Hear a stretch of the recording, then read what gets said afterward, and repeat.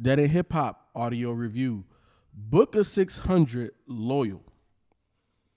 If you didn't know, Booka was born January 6, 1995 in Chicago, Illinois. And he's part of the underground rap scene. He's recognized for his drill music genre.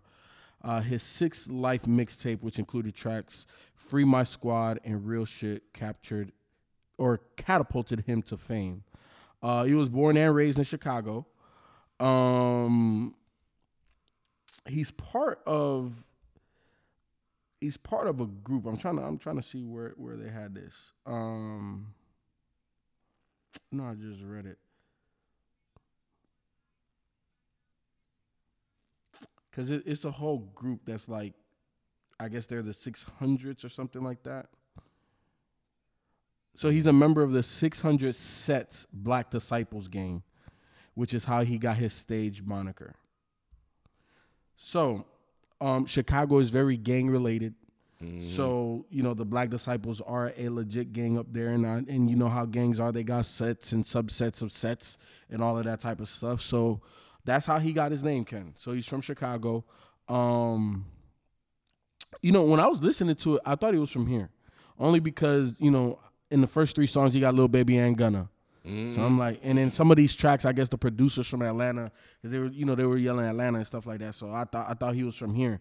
And then listening to this, Ken, I came to the conclusion of this. I feel he's a mix of Black and Rod Wave, but closer to Black. Because I listened to this a couple of times, and I was surprised that I didn't hate it. I didn't love it, but there were songs on here that I liked, especially when he started rapping. I can't remember which joint that was, but there's like 1 or 2 where he's really rapping on here, and I'm like, damn, I really like that. But not my style of music. It doesn't have much replay value for me. Only because I really got to be in the mood for something like this. And I'm rarely in the mood for something like this. But it's not horrible. It's definitely better than I thought it would be. It's tolerable. I can listen to this. I could put this on and listen to it. I just don't know how much replay value it has for me. I feel like he's in line with the Gun and the Little Babies, but he's more of a singer than them. Like he doesn't rap as much. I don't know. It's kind of weird. It's hard to explain. But did you like it? Was it not too really? far? Okay. But I can't conclusively say it's bad. Which may sound weird to somebody listening. But I did like the London song. I thought that was cool. Like I said, I want to get more into Lil Baby because I don't know if that was a good verse by him or not. But I know I didn't like that song. It's kind of, but I can see people definitely fucking with that song as well. You saying that he's from Chicago explains the Lil Durk connection. What kind of threw me off when I heard the intro was the drill piece. I'm like, this is classified as drill music. And then I see on Apple Music he's on the new Chicago playlist. So I guess there's this whole new style or thing that's going on there that I'm not up on yet.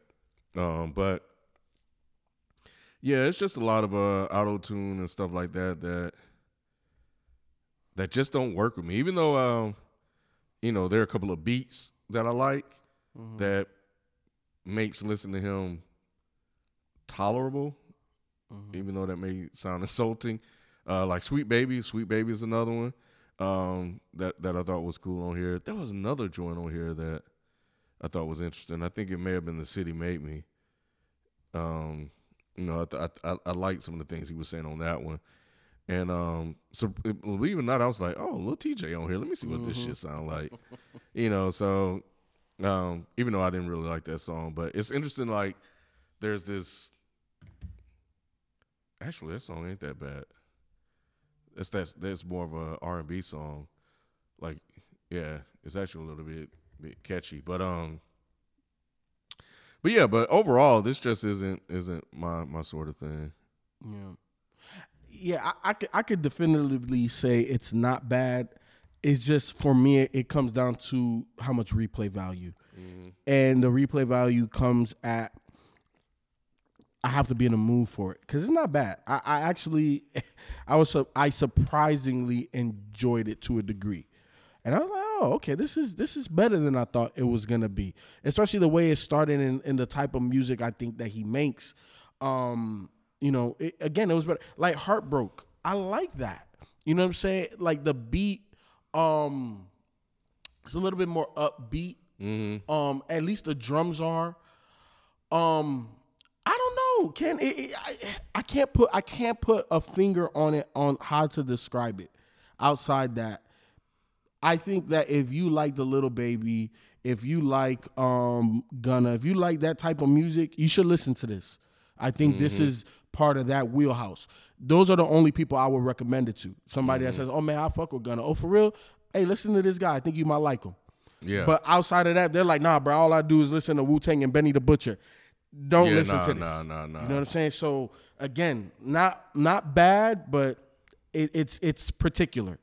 Yeah. I would definitely say that. Yeah, I agree with that. B-Test is another one that I liked on here.